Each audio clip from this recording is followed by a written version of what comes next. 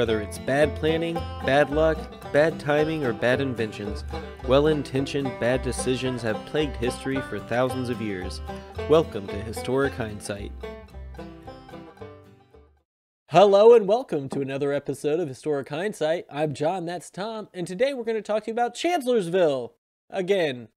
Part 2! The part that it was so long. If I tried to do it all as one, it would have been a 2-hour this was video. It was what, a 5-day, week-long Yeah, affair? it's a campaign. We're an affair. Yeah. But to recap about Briefly. what had happened very briefly, the previous episode, we have General Hooker of the North, who thought he could get Lee out of his defensive positions by doing a two-pronged attack at Fredericksburg and then another attack down by Chancellorsville. So he was going to attack at Fredericksburg, like that. go around Fredericksburg through Chancellorsville and attack from the west, which worked. It got Lee to put part of his army out of Fredericksburg. Nailed but it. Then he never actually, like Sedgwick, never actually wound up attacking Fredericksburg. His cavalry that was supposed to cut off Richmond from the trains and the telegraph lines to Fredericksburg, they didn't do their job. They couldn't do that. And then Hooker just was like, "Hey, I've got momentum on my side. I'm taking ground. We're going to go ahead and retreat to Time to chill, boys.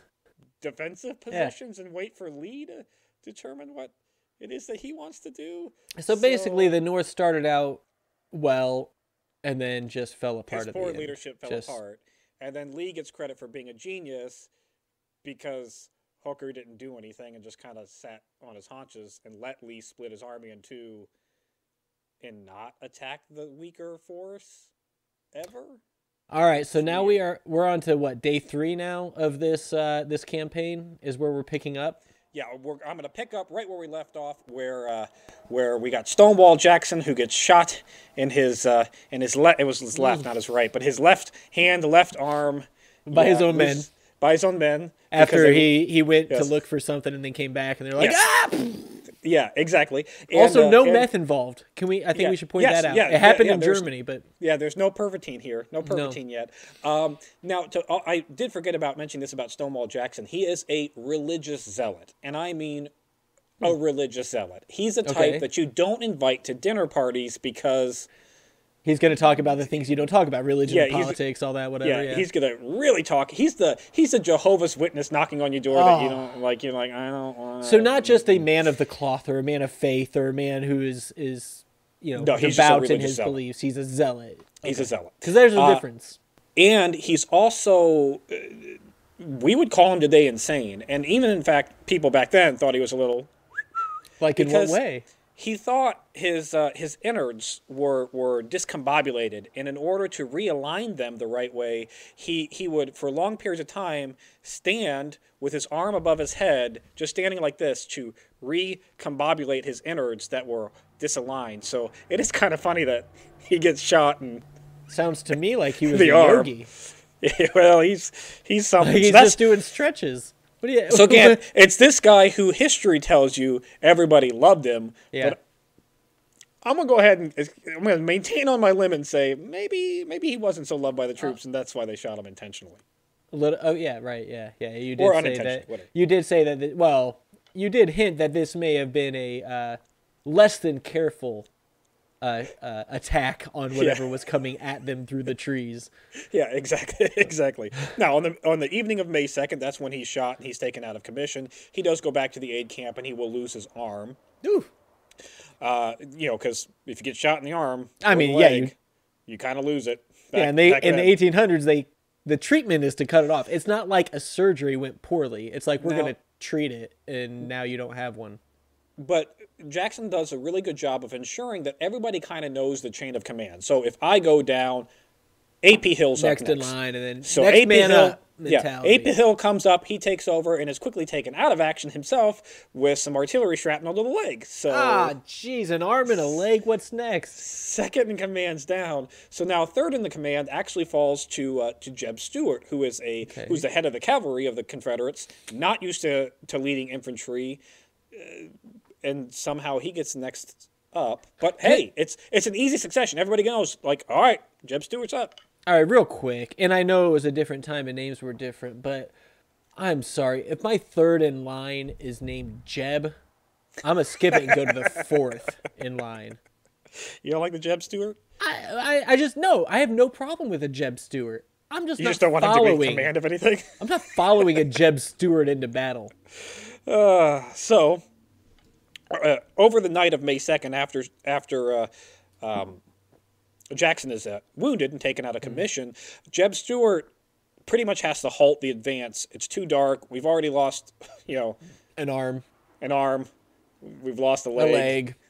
We kind of let's wait until He's we like, can guys, actually... I don't know. All the appendages are coming off, and I don't know what's next on the list. If it's another arm, another leg, or another appendage, but I'm done. And of course, he's not also in he's not in the immediate command area to just. He's got to get there too. I mean, there's a little bit right. Yeah. Yeah. First, second, and third in command are not all in the same room. Takes a couple of minutes to pick up the notes and read and see what's going on. So he does kind of stop the advance on the night. By the morning of the 3rd, Hooker's troops have, when you look at the map on the Facebook, or not the Facebook, but on YouTube's that I'm going to put up here, you're going to see that Hooker's command has now taken an almost phallic-like look. There is a very much a curved line that comes down, wraps around with a definitive tip, and that comes back up. Okay. So the whole attack isn't super. I was gonna say you might need to. No, the whole line is a curve. Okay. And you've got Lee, who's on what is the Union left flank, that is completely cut off of Jeb Stuart, who is on the Union right flank. So, right now, the Confederates' goal is we've got to come up with a way to link our two armies so that they can communicate better, so we can coordinate a better attack. Right. So their whole goal on the day of the 3rd is to link the two armies. The Union's goal, obviously, should be we really outnumber both Jeb Stuart's army and Lee's army. Just wipe them out now at this point? Instead of sitting on our haunches, let's press the attack. But what they don't do is they spend all night long digging in, waiting for Lee to attack him. Why are they pretending like they're on the defensive? This is a war of northern aggression, Tom. Because apparently Hooker thinks that there is a school of thought that allows a military strategy of defensive offense, which that isn't a real defense is not really the best defense. Yeah. The best offense is a good defense, Tom. Any football player will tell you that. Yeah, the best defense is a good offense, so they can get you off the field. Wait, how's that going to work both ways? That can't happen. Right? Yeah, right. That doesn't make any sense now. It makes you've ruined my world. Now, regardless of the losses on May 2nd, Reynolds has actually secured his position on the right flank, which is where he should have gotten to yesterday, or on May 2nd, but he's now there May 3rd. He's dug in on the right flank. The right flank is secure. Now, if you remember, Howard, who was on the right flank, who is not so great, he's now been pushed to the left flank, which is completely secure, so... Howard was the Misfit Corps. Yeah, the 11th Corps. The land of misfit toys. He was in charge of them. Yeah, they get pulled from the unsecure right flank and moved over to the very secure left flank where they are expecting no significant action. So they're like, you go ahead and sit in the back of class. That's fine. You are 100% in timeout. Yeah. Now, take a look at these two pictures and find you got to find all the differences between these two pictures. Go. In the early morning of May 3rd, Hooker makes one of his other brilliant command guffaws of what the hell were you thinking? Besides the fact that you're outnumbering these people and you should be going on the offensive. Right. So on the tip of the line, the tip of the phallic jutting down line, there's a little the pee hole. There's a little jut off of it. We'll call it a herpy. A little wart that juts off. Oh no. Oh jeez. And that little herpy is really good high ground and is what's called Hazel Grove. Okay. So it is a prime position to place artillery. It is a prime position to observe the entire battlefield. You have the high ground. Right. Yeah. But Hooker does what Hooker does and decides to pull all of his men off the high ground to give them in a more symmetrical defensive position. So instead of having that little jut out that could expose itself from three different sides, he'll bring it back in line with the rest of the line. Okay, so that sounds like something that would work really well if you're dealing with a flat type battlefield. Yeah. But given the fact that you're on the high ground. He's not really in danger from three sides. I mean, they can start climbing up the hill and stuff from three sides, but just which they would be able to fire. Yeah, they would be able to fire it down on Like with the what? artillery. And so when you get rid of Hazel Grove, it's not like the high ground's just taken out of the battlefield. Right. Confederates go, you "Oh." can't. Yeah, you don't get rid of the landscape there. It's still there. Hey, look at that. I can get up on top of that hill, and I can put some cannons up on top of that hill, and then I'm like, there's the entire Union Yeah. line. And what a great place to observe from the top of that hill. This is rule 101 of military strategy. You never give up the high ground. Well, he probably hadn't seen episode 3 yet or whatever. When, right? I've got the high ground, Anakin. Like that wasn't out yet, so how's he gonna know? To make matters worse, this move to consolidate his line, he didn't do it quick enough. And oh yeah, the Confederates, that was their first goal, was to take that position anyways. And so they start their attack there in the morning, and they're catching the Union as it's walking down the hill. So they get 100 prisoners. And Johnny, this is the best part, they get 4 cannons. They get 4 of the Union guns. So they don't even have to bother lugging a cannon up the hill. They've got 4 of them. So like they're like, okay guys, this is what we have to do. We have to prepare, we have to go, and we have to take that high ground. And then they went to that high ground and went to take it. They're like, all right, we're gonna fight. And then everybody was just walking down the other side of the hill. Yes, exactly. They're like, guys, stop. No, you're with us now, and we'll take those cannons. Thank you. Yes, exactly. Jiminy Christmas. Lee did not win this battle. Jackson did not win this battle. Stuart did not win this battle. No, this was Hooker's Hooker lost. Gave this battle to them on a silver platter. Hooker lost the battle. I mean, this is like when two football teams are playing. And this is the Atlanta Falcons and whatever that Super Bowl was. Yeah, with the Patriots. Where they blow the damn 24-point lead. Yeah, the coaches lost that. Yes, it wasn't the with players. Their terrible play calling. Yep. Like, sure, the players didn't execute. Anyway, that's a different. Anyway. Yeah, that's a different story. Jeb Stuart does what a cavalry officer would expect to do, and that is charge! Just moves his whole front right down. The hell with it. We're going on a full frontal assault. Now. Yeah. Which they should have seen coming when they heard the bugle charge call. Which, right? yeah, they should have heard coming when they heard the bugle charge. So most of the battle is going to be fought on the Union right flank with Stuart going full blast in. Right flank's still okay because then we took away the weak division from the right flank. We took away the left. So now we have a good right flank. Yeah, the right flank is good. It's got Sedgwick. It's got up on the northern part of the right flank. And I say, when you look at the maps, it understands. At the base, so to speak, of this jut out is Meade and Reynolds corps. And okay. And in order to get to the phallic shape, Stuart has to go right underneath Reynolds and Meade, exposing his flank to Reynolds and Meade the whole time to do a full frontal attack. So right past the base to get to the shaft. Yeah, exactly. What they've got to do. Exactly. And so I say this so you can remember it later. Because anybody who's a military strategist would go, oh, he exposed the flank. Why the hell wouldn't you just attack with Meade or Reynolds' corps? You're going to wash up Stuart's. No big deal. Okay. But so keep that in mind. Keep that in mind. So he does a full-blown attack, hits the right flank as hard as he can, and it becomes a massive, massive slugfest between these two. Now, Lee knows that that's what Stuart's going to do because he's a cavalry officer. He knows Stuart. He knows he doesn't have a very large playbook for leading infantry. Yeah, it's a whole lot of full speed ahead from him. He did his research. Watched the video. He did his research. Figured it out. So what Lee does is he just basically sits back and does some harassing attack on the Union left flank, but doesn't really commit his troops. Doesn't really go into a major attack. His only goal is to more of a defensive offensive type. Yeah, thing, his only goal really is to harass the Union left long enough to ensure that Hooker won't move any reinforcements from the left to the right. So basically all he's doing is ensuring that Hooker stays placed, which he doesn't really have to do much to ensure that Hooker stays placed because as we've seen through the last 2 days, Hooker's staying in place.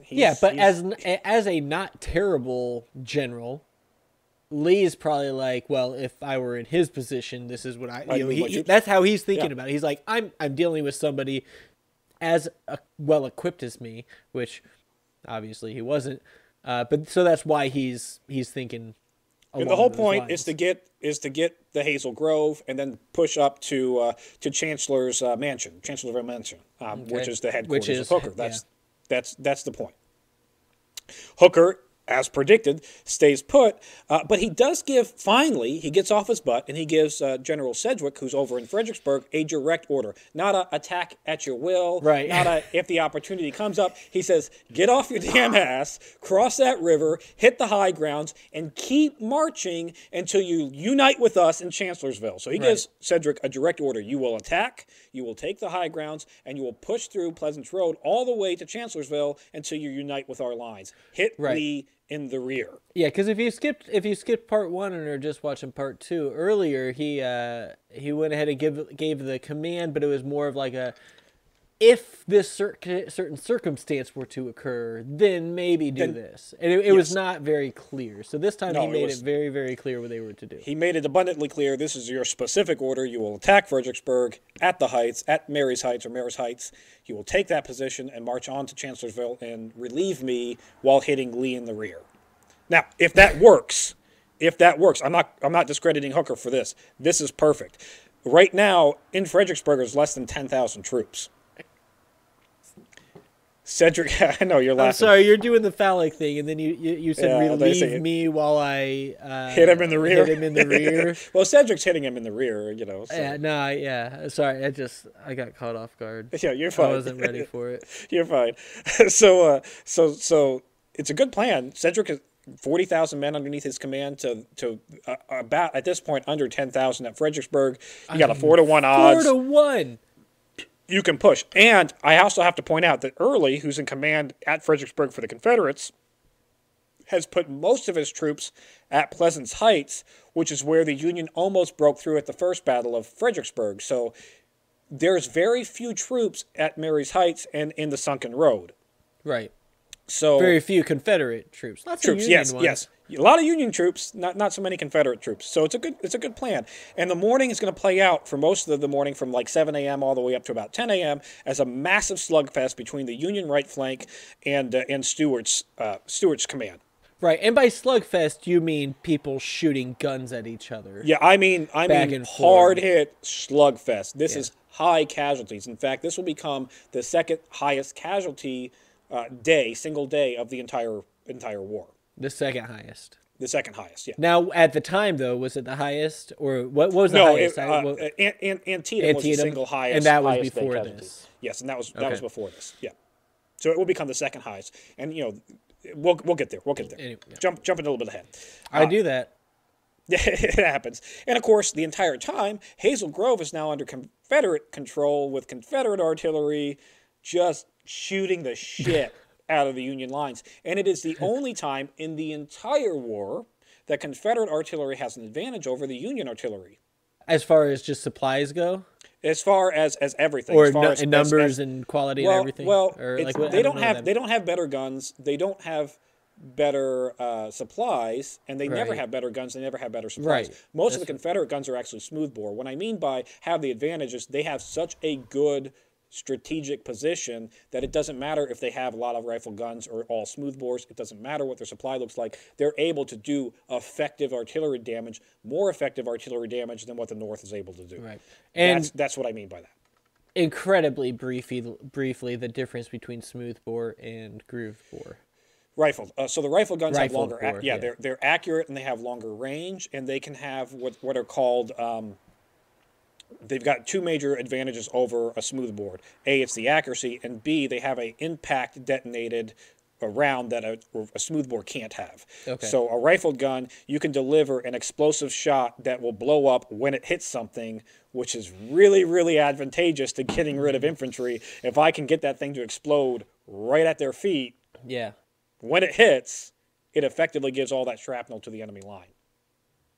Smoothbores are less accurate, and they have limited amount of, you can do a canister round of a lot of, like, turn it into a shotgun, or you can do a solid shot, or you can do a fused shot, which will explode, but only after that fuse burns out. Whenever you have to time it appropriately, and it's harder to do. So that's the kind of quick, short difference. Like I said, the morning turns into heavy casualties for both sides of the Union and the North. as the Confederates wind up learning about going up against really good fixed defended positions. This is kind of one of the first occasions that this happens where they're going up against the trenches, not vice versa. And they learn their lesson pretty good too. Hooker would be thankfully, or not thankfully, depending on how you want to look at this, injured at 9:15 in the morning when Confederate guns at Hazel Grove have a clear shot at Chancellorsville Mansion. And they know Hooker's there. They know that's his command. So they go, hey, why don't we take one of our couple of rifled guns and just start lobbing rounds at the mansion? Yeah. I mean, that's basically all war was anyway. It was just lobbing rounds in a direction, right? Like at that point. So Hooker's sitting next up to a wood pillar. He's sipping his coffee. He's going, I'm the best general ever. Woo, doggy. We're going to win this, guys. Don't worry. We'll just stay in place. Oh, no. Don't go on the offensive. Don't do that. Don't do that. No. We got stay this. Where you're at. Yeah, guys, we obviously have them outnumbered 4-1. We're chill. We're fine. Let's just relax and enjoy this for a little bit. And then bang. When a round hits that wood pillar, and that wood pillar comes crashing down on Hooker's head, where Hooker's left unconscious on the ground for about an hour. All right, I'm sorry. We placed a bomb under Hitler's desk, and that wood saved his life because it blew up wrong. And you're telling me some random, just smooth bore, probably gun firing through a window? Rifle. Okay, some rifle firing through a window, shattered some wood beam and took out the general of the Union Army at this point. Well, they injured him, Johnny. He's not took dead. No, but it took him out. He has no longer right. Yeah, he had well. Or is he going to stay in command? Well, hold on. Oh, he has what's called a bloodless wound, and because it's a bloodless wound, they didn't really know about concussions and the effects of concussions, and how if you get concussed, you really probably shouldn't be in command of anything. Right. Yeah, he didn't have to answer what battle or what day this was. It was what battle is this? It doesn't matter. It doesn't matter. No blood, no foul, right? No blood, no foul. So there is no blood, there is no foul. So while he's unconscious, all the other Union generals are like, but he was yes! But he was knocked out. We've got it. We've got it. But unfortunately, there isn't a clear succession of like who the command should go to. They stopped the list at that point, or they don't have the Union didn't have a clear like Hooker didn't set up a you're the assistant coach kind of thing. Okay, so this is a difference between the South and the North as far as their chain of command goes. At least in this battle. Yeah, well, like for the chain of command in this battle is. The South had a chain of command. The North was like, "Oh, it's Hooker. He'll get it." And then he'll get it. So when Hooker goes down, he's meeting with General Couch, who should have taken command, but doesn't. You also have the option of General Meade, who's in that line of secession that was one of the higher up officers that probably should have been looked at, and is really one of our more I've heard of him. Up to this point, one of our more up to this point, one of our more competent officers. Although he doesn't, was he the Crater? He's the head of the Crater. So take it as what you will. So right around the same time Hooker goes down with an injury, Meade requests to be able to hit Stewart's flank. He writes a letter up to Hooker's command and says, they're literally right in front of me. They're exposing their flank to me. I can hit them from the rear, hit them from the side. I will destroy this entire army. Just let me move forward. May I please? May I please hit them? But of course, by the time this letter gets from Meade's position all the way over to Hooker's position. It was January. Nobody knew what to do. And into Hooker's hand, they splash some water on him. Hooker wakes up and says, what's going on? Don't do that. Don't do that. Again, another one of Hooker's brilliant what the hell moments. Okay, we can let him off the hook for this one, though. Because he's concussed. Commands Meade to stay in position. To just stay there, hold position. Hang out while they're like, okay, go ahead and hit us here. They're exposing themselves. Hit us. And they're like, nope. Maybe not. Stay put. Hey, stay put. He then refuses, once he's awake, to give up command to Couch. and nobody was really brave enough or high-ranking enough to go, no. No, we're going to go ahead and ignore that, and we're going to give the command over to Couch or Meade or Reynolds or somebody else. Yeah, Howard's. I'd give it to Howard's 11th Corps of Misfits at this point. So not a single person took a look at this guy's injury who had just had a rifle who'd been fall on his head, sleeping for an hour. For an hour. Not you get concussion, you can be knocked out for as little as 5 seconds. He's knocked out for an hour. Yeah, I think I gave you a concussion once. You were out for like 2 seconds. Yeah, I was out for like it was nothing. out and in, and then you're right back. And so he's chilling on the ground for an hour, and he wakes up and they're like, yeah, probably had a lot of time to think about things while he was in his coma. Basically. Yeah, nobody wanted to challenge it because after all, it was just a bloodless injury. You know, you're fucking concussed. By 9:30 in the morning, Stuart was actually able to capture Fairview from Sickles' line. So he's attacking around Hazel Grove, which is the next logical position, which is Fairview, which is under Sickles' command, and it's also a good height position that's where most of the Union guns are. Mm-hmm. He's able to attack it and take it around 9:30 in the morning, and Sickles says, no, we can't have that, promptly counterattacks and takes it back. So, Good, we've got it. But, Hooker just woke up, he told Meade to stay put, and then thought, oh no, we can't hold that position since Stuart got it once. So he orders a fighting retreat across the entire lines, abandons Fairview, and withdraws his forces to what's called U.S. Ford. So the phallic symbol is now gone. We are no longer a jutting out. We are just now a U position. Okay, sure.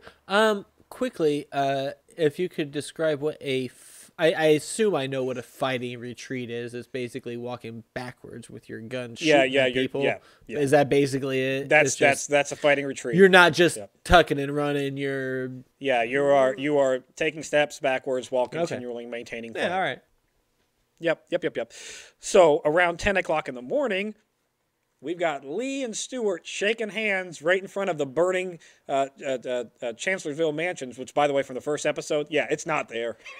It's gone. It's burned. It's a shell. Because, artillery rounds were getting fired into it. Yeah, so they have, like, the little stone base that anytime you go to some reenactment site or American, like, a Civil War site or whatever, they're like, this was the place where the building, and it's like 3 rocks overgrown with dirt, and you're like, well, thanks for saving that, because I can really get a picture of what actually was going on here. I appreciate it. So you concussed idiot Hooker, you handed, by your fighting retreat, you handed Lee what he wanted, which was to reunite both of his armies. I mean, Lee has to be flabbergasted at this point. He's got to be wondering what's going on. This is cake, man. Like, he's got to be thinking in the back of his head, it's a trap.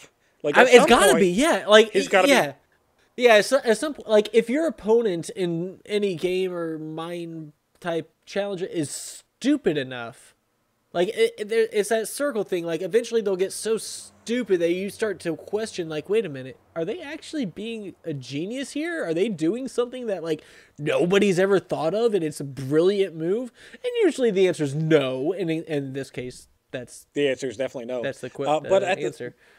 But what's going on in Fredericksburg, right? We talked about this. What's going on here at Chancellorsville? Everything's going great, right? But we know that Hooker ordered, before he was concussed, ordered Sedgwick to get off his ass and start attacking. Yeah. So about the same time that Lee's shaking hands with Stuart in front of Chancellorsville Mansion, he looks off to his east, metaphorically, because you can't actually see Fredericksburg from Chancellorsville. But he looks off to his east. He gets word that oh shit, things aren't actually going well in Fredericksburg. So early on the morning of the 3rd, with this direct order to Sedgwick to take Mayor's Heights, Sedgwick does. He starts off on the move. He has some things going in his favor. So in the late day of the 2nd, of May 2nd, General Lee orders General Early kind of in a confusing series of events. He says, look, if you're attacked by overwhelming numbers, I want you to immediately retreat to Richmond and defend Richmond. So basically, he's going to give Fredericksburg as a wash. If you're attacked Right, overwhelming and you can't hold your positions, retreat to Richmond. Right, However, basically make that home base and make sure that doesn't get taken. However, if it appears that Sedgwick has withdrawn from Fredericksburg, I want you to march on to Chancellorsville and support me here. Because again, you got to remember that Lee is severely outnumbered. He needs as many troops as he can get wherever he can get them. So he'll pull them from whatever side of the battlefield he needs to pull them from. Early took that as, you want me in Chancellorsville. Because at that time, it looked like Sedgwick wasn't going to attack. Because he hasn't attacked for several days, so he isn't going to attack. So he starts to pull his corps, or not his corps, but his division over to Chancellorsville. Hooker sees that on May 2nd, and that's why he gives the order to Sedgwick, take the heights. Hooker thinks this should be done in about 5 minutes because Early's pretty much gone. Right, yeah. And you should be able to link up. You should be able to link up by mid-morning. The problem was Early realized he was mistaken by the morning of the 3rd when he sees Sedgwick's troops forming up and marching, and he goes, "Oh shit! Back! No, stop, to Fredericksburg! Back! We screwed up."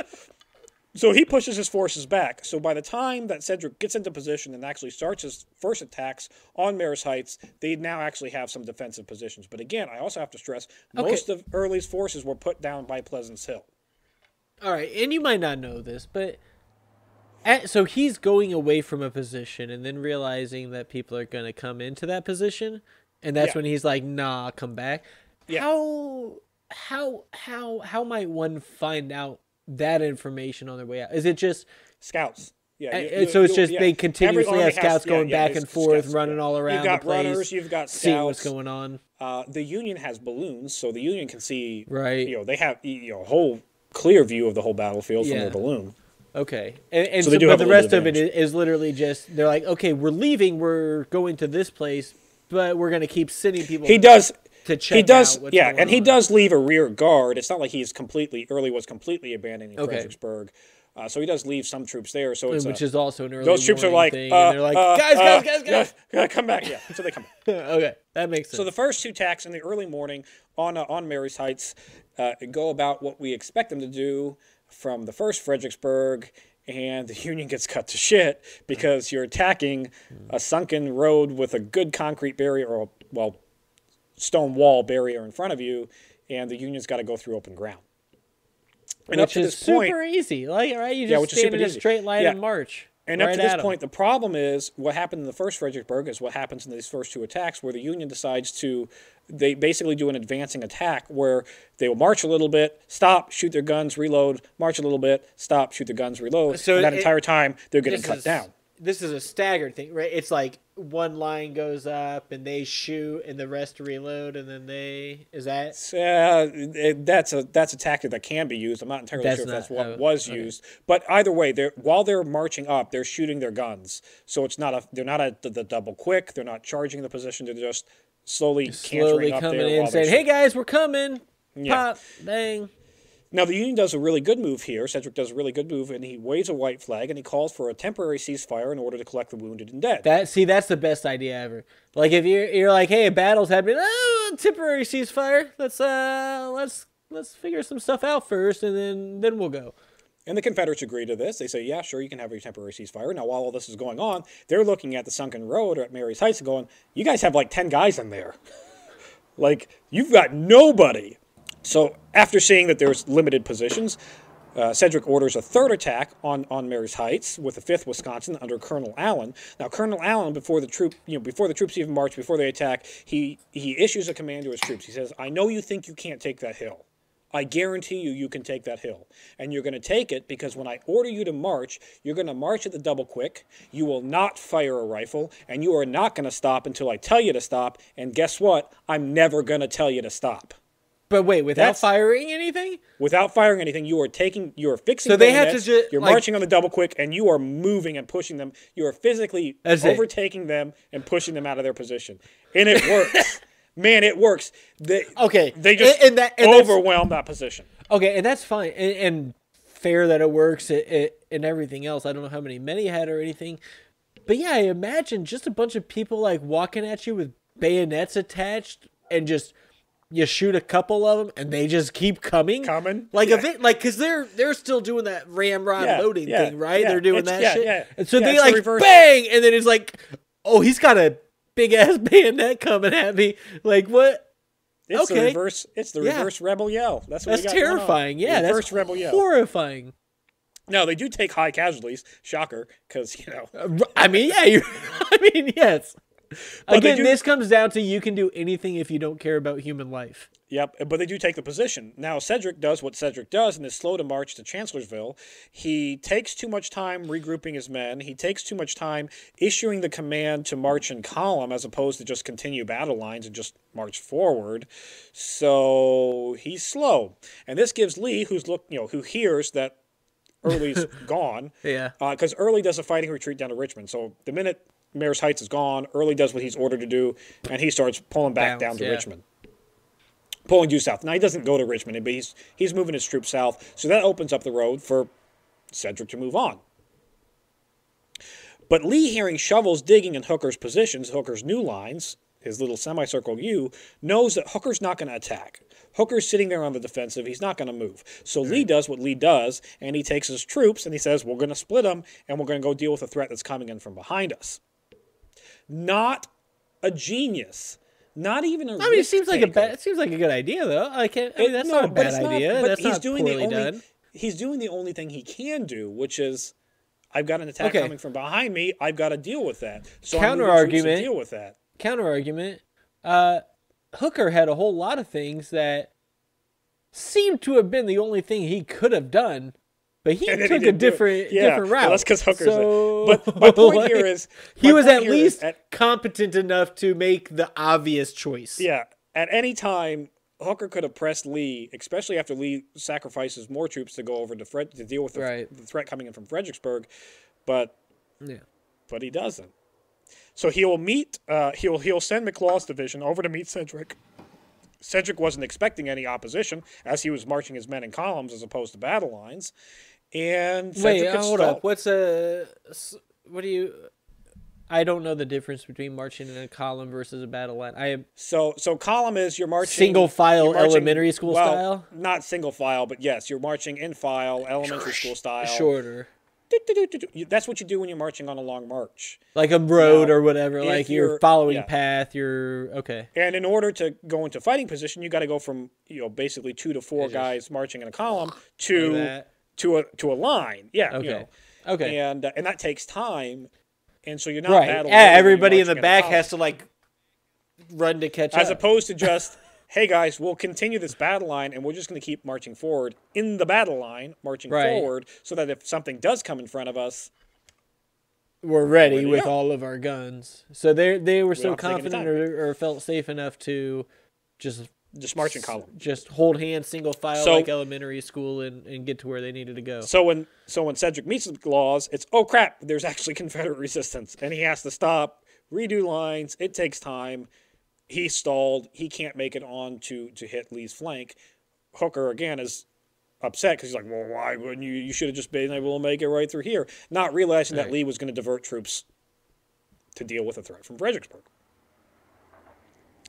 Now, again, Hooker should have realized at this point, Cedric's not here. He's got the balloon up in the air. He knows enough about what's going on. Yep. He should have been like, okay, he's been stalled by a division that was moved to that, which means there's one less division here in front of me, which means I now have an even higher advantage in troops. Go forward, guys. Take it.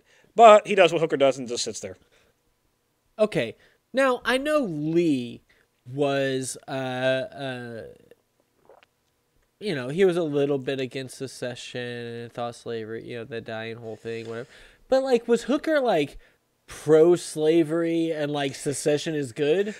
And then he's like, oh, but I have to be a commander of the North because that's where I live. That's not the case. This was not intentional. This was not intentional. As far as you know, obviously, because nobody knows. It may have been. No, this is, maybe, but this wasn't intentional. Not that we know of, but it wasn't intentional. He wrote in front, he wrote my battle plans are perfect, and may God have mercy on Lee because I won't have any. You know what? I'm going to say it. You give him all kinds of mercy. I'm sorry. Hooker was a Southern spy, sent to the north to try to ruin our army. Clearly, yeah. You know what? I'll deal. That's like he was he was a northern general who was a southern sympathizer. Is what it was. That's not the only thing that makes sense for how stupid this whole battle was. So, I think anyways, we can call that fact. We'll call it historical fact. So by the end of May 3rd, this pretty much is how it ends. You've got McLaws fighting Cedric over a little east of Chancellorsville, and you've got Hooker set with his semicircle U, and Lee just sitting there going, "Why the hell aren't they attacking us, guys? Shouldn't something be happening?" No, but all right. But between both armies, on May 3rd, they would lose 21,357 casualties. Now, that's not just dead; that's wounded. Okay, yeah, right. Because casualties is dead, wounded, missing. Yes. So 21,357 souls of casualties is in one day. Both sides. Both sides combined, in one day of this battle. So that's not the total battle. Casualties. No, we'll get there. One single friggin' day of casualties is 21,000 human beings. Yeah. So we go on to May 4th. Hooker, like I said, is sitting tight in his positions while waiting for Lee to do something. Lee is, of course, engaging Cedric. Lee decides that his best course of action, again, knowing that, so after the morning, Hooker just reestablished his lines and did nothing. Right. He's probably going to still do nothing. Probably just chill. So not only does Lee engage Cedric with McLaw and Early's division, who's now returned from the southern retreat, Early's regrouped and coming back, he goes ahead and gives that whole side of the battlefield Anderson's division as well. So he's diverted 2 divisions over to Fredericksburg. Okay. And this, I'm sorry, this was already, he was outnumbered by 2-1 in Chancellorsville. So now what's over in Fredericksburg... And he's just thinning it out. Yeah, now what's over in Fredericksburg is closer to an even matchup. Actually, at this point, the Confederates slightly outnumber Cedric around Fredericksburg. That's how many troops he's diverted to Fredericksburg. Which leaves so few. At Chancellorsville, yes. Chancellorsville, yeah. He's got about a 3-1 advantage, Johnny. Oh, my Hooker God. does at Chancellorsville. And all day long, he's going to do not a damn thing while Cedric is getting attacked by 3 divisions. He doesn't send aid. He doesn't issue any commands. He's just sitting there in his concussed state wondering, what year is it? What color is the sky? What is going on? Now, surprisingly, Cedric, for all of his reluctance, is able to hold his positions through this onslaught all day long. The only regiment that retreats its position is a unit of New York Zouaves whose enlistment is up next week, and they decide close enough, and they go home. They leave and go home. Yeah, that'll do. All right, so I have a quick question. I feel and I mean this is kind of a broad question, but so I feel like more modern day warfare, maybe not super modern day, but it seems like that advantage, that 2-1, 3-1, whatever advantage, is a big advantage. It is a massive advantage in this time. Yeah. Well, but then so often you see, like, they had a 3-1 advantage and nothing happened, and that's just lack of action. It's not just a thing where it's easier to defend and you can defend 3-1 against that. So if you read the art of war, Sun Tzu's Art of War, the Chinese guy. Yep. No, heard of it. Yeah. Yeah, he makes it very clear that there are certain things that you do in a battlefield, certain things you don't do in a battlefield. Mm-hmm. You never give up the initiative to your enemy. You don't let them have the upper hand. You don't let them make the decisions. You decide where the battle happens. Right. You take the initiative. You attack. You make them play your game.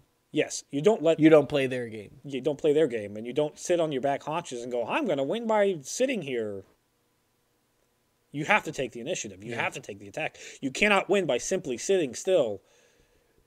You can't win an offensive campaign by simply sitting still. And this is a Union offensive campaign. You're not going to beat Lee by sitting still. Okay, and I'm sorry not destroy his army. Sorry for all the NFL references, but this is basically Bill Belichick's reasoning for why he, used to run up the score on teams. He's like, you just keep playing through the whole game. Like, you don't stop. You don't let up on anything, because then you might do what we did to the Falcons and come back down 28-3 and then come and win. And so like that's basically what Sun Tzu was saying or whatever. Is just don't stop. Keep going. You got him. By the night of the 4th, Cedric. By the night of the 4th, Cedric was actually beat up pretty good. His troops were running out of supplies, so they order the withdrawal across the Rappahannock River. Although, again, I'm not discrediting Cedric. He put up a valiant defense. He was actually outnumbered and still inflicted massive casualties to Lee. Casualties at this point to Lee. Now, from his position, he was in a defensive position at that point, right? He was at that point. He was being attacked. He had to form a defensive position. Yeah. I don't discredit Cedric for this. Now, the first few days when he was doing nothing, asshole. Right. Yeah, but here he did what he could do. At this part, on May 3rd, he did what he could do. That's all he could do. He retreated across the river. Not a genius, not an idiot. Just he did what you would expect. That's just what happens sometimes in battles. Yeah. Now, the evening of May 4th, Lee was developing his own brilliant plan on how he can consolidate all his forces to attack Hooker's remaining position, and this brilliant one last charge, sweep him out of here. We're going to destroy the Union Army, because that's the only way the Confederacy can win, is by destroying this army. Yeah. Right. So he's going to issue an all-out. His plan is an all-out frontal attack on Hooker's positions with all of his troops consolidated. So he brings back Early, he brings back the McLaws and everybody, and Anderson, and brings him back to consolidate his position. Now, nice family reunion to have one last charge into the Union is the idea, right? And just and blow him out of the water. So I have to keep in mind, although that's what his plan is, full-out frontal assault. You got to keep in mind by this point, the Confederates never had a lot of supplies, so they are running out of ammunition. They are running out of supplies. So we have that to consider in the back of our head. But more importantly, they have lost almost 25% casualties in their infantry. And they were already outnumbered. They were already outnumbered, and they have lost almost a quarter of their infantry through these casualties, through being wounded, through being killed, through being missed. Almost a quarter of their infantry is gone. That's significant. So I would look at that and go, maybe don't do an all-out attack. Maybe you proved your point, get the hell out of there. And if I'm Hooker, I would think now's the time to do it. Also understand that Hooker's able to continually rest and refresh his troops, because since he's been sitting there doing nothing. Yeah, they had a bye week. On May 3rd, as his troops were being hit on the right flank, they were able to be replaced by reserves. Like, all right, these guys ran out of ammunition, bring in the next regiment. They were able to constantly being refreshed. Yeah. So that is the one good thing about staying on defense, is you're usually able to refresh your troops more. Lee's taken the limited troops that he's had, and he's put them all over the place. There's not a unit that has sat back and done nothing. They're tired. They're exhausted. This is the 4th day of heavy fighting. And he wants to do an all-out attack. Yeah. Now that becomes a theme throughout the Civil War, right? That whole the North they had kind of an. They always had numbers, pretty much. Yeah, they had numbers. They had equipment. They had manufacturing to be able to replace those equipment. Yeah. Cities to be able to replace those troops. Right. The Confederates were always dealing with finite supplies. And so from the beginning, they're like, okay, basically we have this.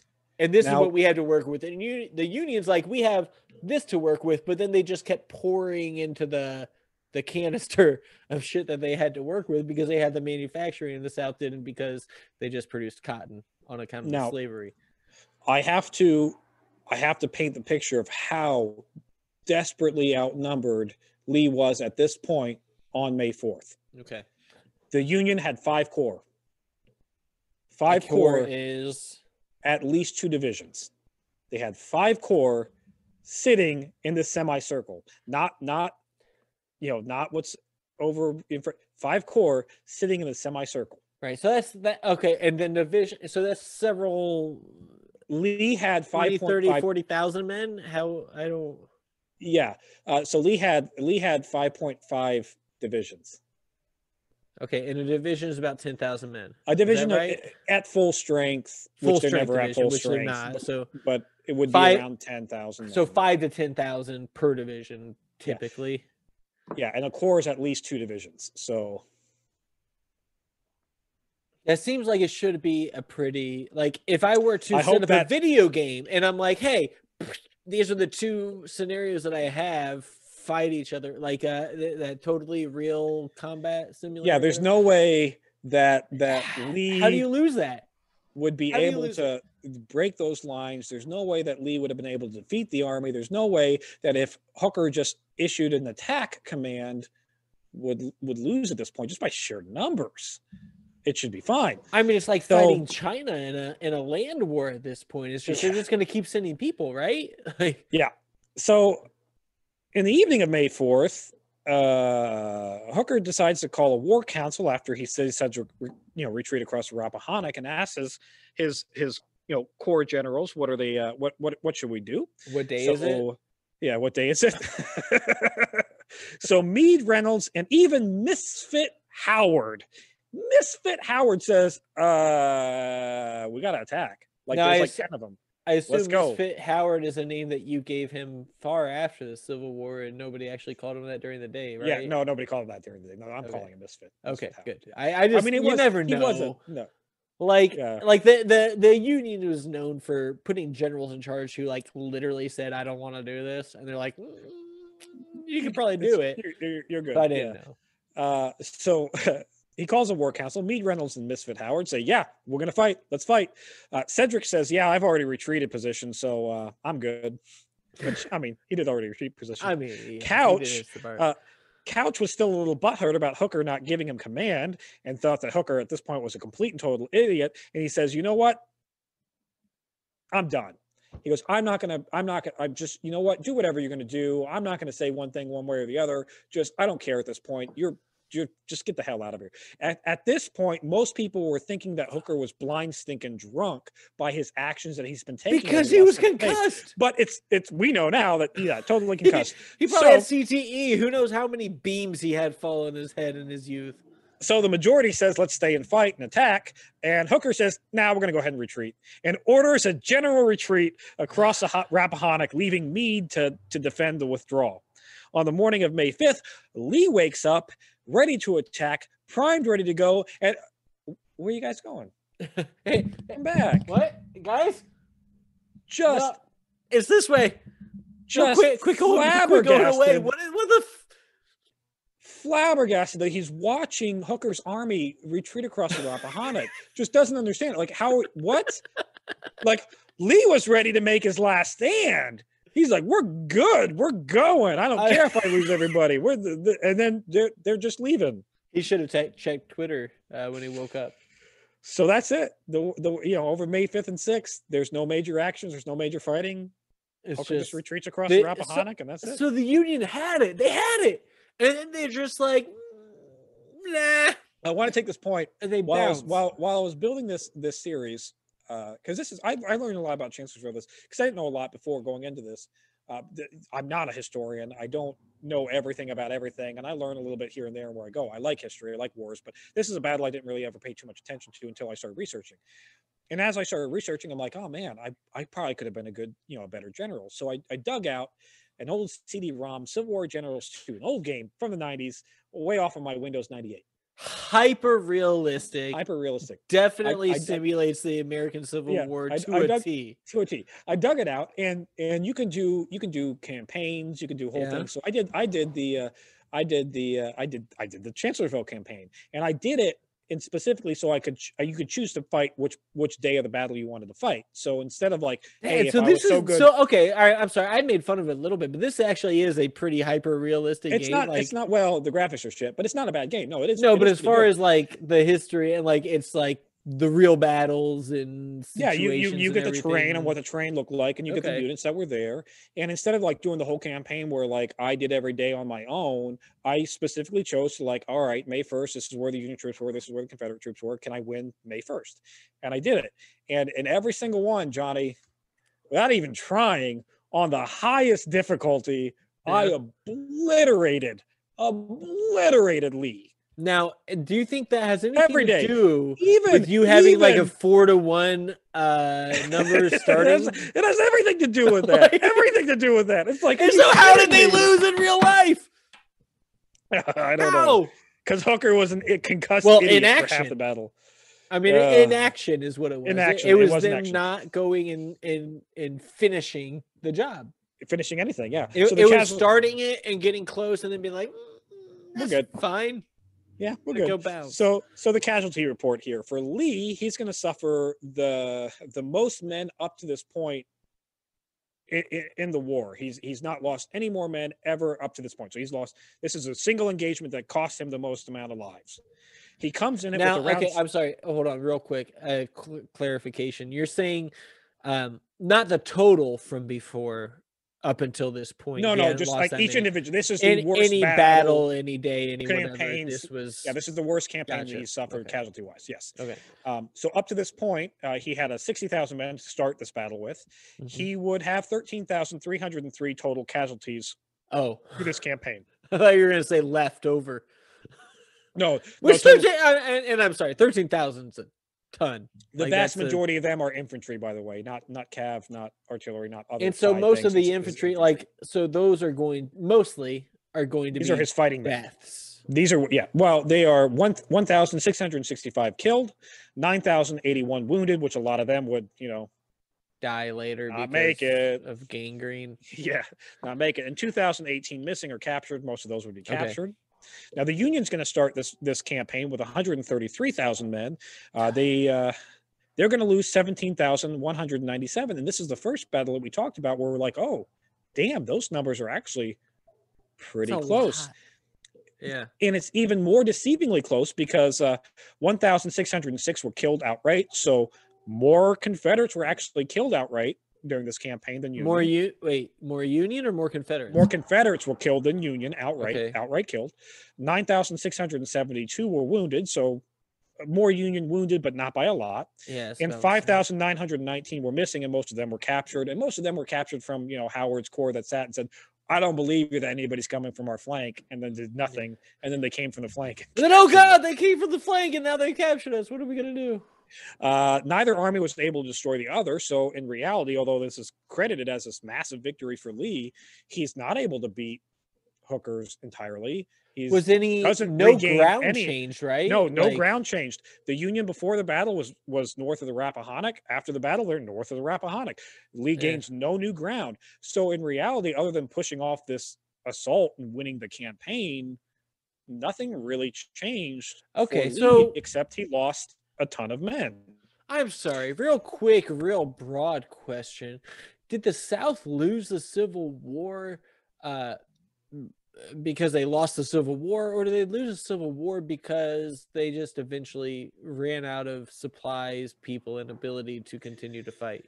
The only way the South could have ever won the war, and this is an opinion, would have been had they gone on the offensive right away and taken the will to fight from the North. They would have had to engage the North on Northern territory right off the start.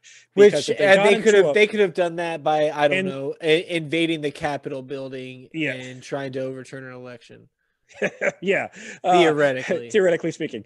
Now Lee knows this. Lee said this to President Davis. President Jefferson Davis said, "Look, we got to go on the offensive. We can't sit back on our haunches. We have to go on the offensive because if we wait to try to do a defensive campaign, we are limited in people. We're limited in supplies. We're going to lose a long-term war." So. I'm sorry, I'm exposing my ignorance. Tell me about Jefferson Davis. Was he the Confederate president? Confederate president, yeah. Okay, all right. Yep.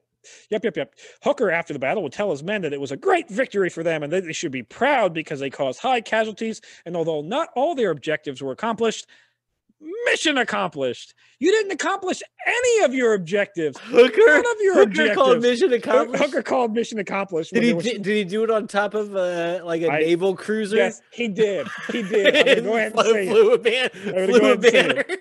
He did it. Hooker would place the blame on the loss, that wasn't a loss, on Cedric and the cavalry of General Stoneman, which is, Cedric didn't do anything until directly ordered to, but Hooker, that's still on you because you should have given the direct order anyway. Yeah, right. That guy sitting there and be like, "I'm sorry, I do what I'm told. I'm a soldier in an army. tell me what to do. You said do it if you want to, and I didn't want to. So. Yeah, don't. Yeah, you can't leave them any leeway of, well, in your opinion, if this thing were to escalate here. No, it's like, if this thing happens, you do this. And then he'll do it. Yeah. Now, General Couch would be so upset with Hooker and this whole debacle that he is actually going to resign his position and say, "Deuces, I'm out. This was stupid. Stupid." Hooker, yeah, so this is like a pro going to like an amateur pickup basketball game and be like, all right, this isn't worth it. I'm like, what? Yeah. This was it. What are you guys even doing here? Yeah, this is Hooker in private. Hooker, this is where he gets his famous quote. Tell you the truth, I just lost faith in Hooker. That's where this quote comes from. I just lost faith in Hooker. Like, I'm sure he had to still be concussed at that point. Like, you told me that quote, and I'm like, oh, who said that? And you're like, no, it was Hooker. He said he was speaking in the third person. That's good God. Like, I can't imagine. Okay, as a human, nope. Okay, I can't imagine as a human being being in charge, first of all, being in charge of that many people and all that. But then, like, at the end of it, being like, well, I don't know. I just kind of lost confidence in myself and cost a lot. But he doesn't say it. I lost confidence in myself. No, of Hooker. I lost confidence in Hooker. Wow, Hooker must have lost confidence in himself. Third person. Good God, I don't know what to do. But, like, could you imagine that? Like, Hooker's got to be feeling pretty bad right now. You would think. Lee, when Lincoln would find out, Lincoln would say, my God, what will the country say? He is so embarrassed by this shit show. It was a shit show. Now, Lee would be heartbroken. So, I mean, he's embarrassed in the same way that, like, the United States would be embarrassed if they went into some, I don't know, third world country like Vietnam and then weren't able to win anything, right? Like, that's the type of embarrassment they're feeling. So, anyways, Lee would be heartbroken by the number of men that he lost and he couldn't replace. I noticed you didn't answer my question. I didn't answer your question. No, I didn't. And he said, and I quote, at Chancellorsville, we gained another victory. Our people were wild with delight. I, on the contrary, was more depressed than after Fredericksburg. Our loss was severe. And again, we gained not an inch of ground on the enemy, and the enemy could not be pursued. So Lee recognizes this isn't a victory. Like, guys, we didn't do shit.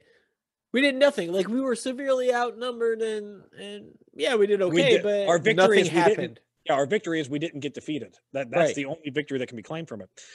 He also lost General Paxton and Stonewall Jackson.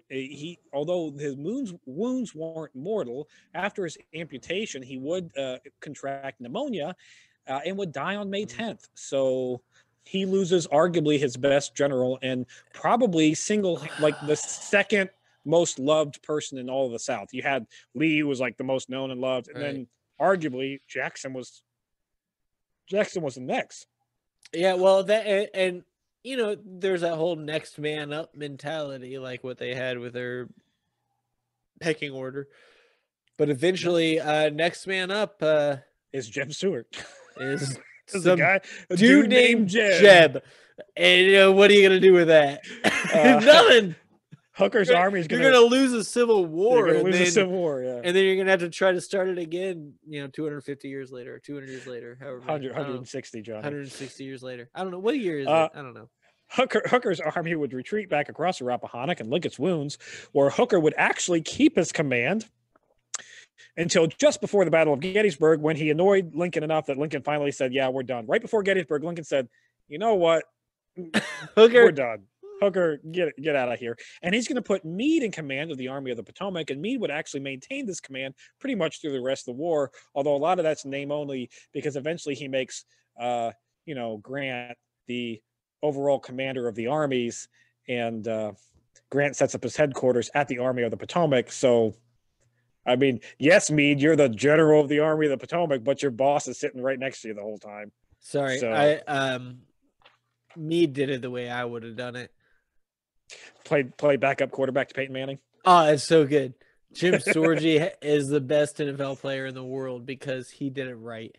He did it right to do anything. You get paid bank and then back up the best thing ever. And like, that's what you do. Like, right? Like you surround yourself with people better than you. Yeah. That's what you should always strive to do. That's what Burnside tried to do, but it turns out he knew a bunch of shit people. Lee would regroup with Longstreet, who was very critical of Chancellorsville campaign, and he said it was a very risky gamble that cost too many lives that could not be replaced. And he himself kind of said that this is the beginning of the end. We lost too much. Lee recognizes that we can't sit on the defensive and finally get some, well, he doesn't get some cojones. He convinces Davis that we need to go on the offensive. And this is what's going to start the Gettysburg campaign, which totally doesn't cost the Confederacy anything. It was a great gamble that completely paid off.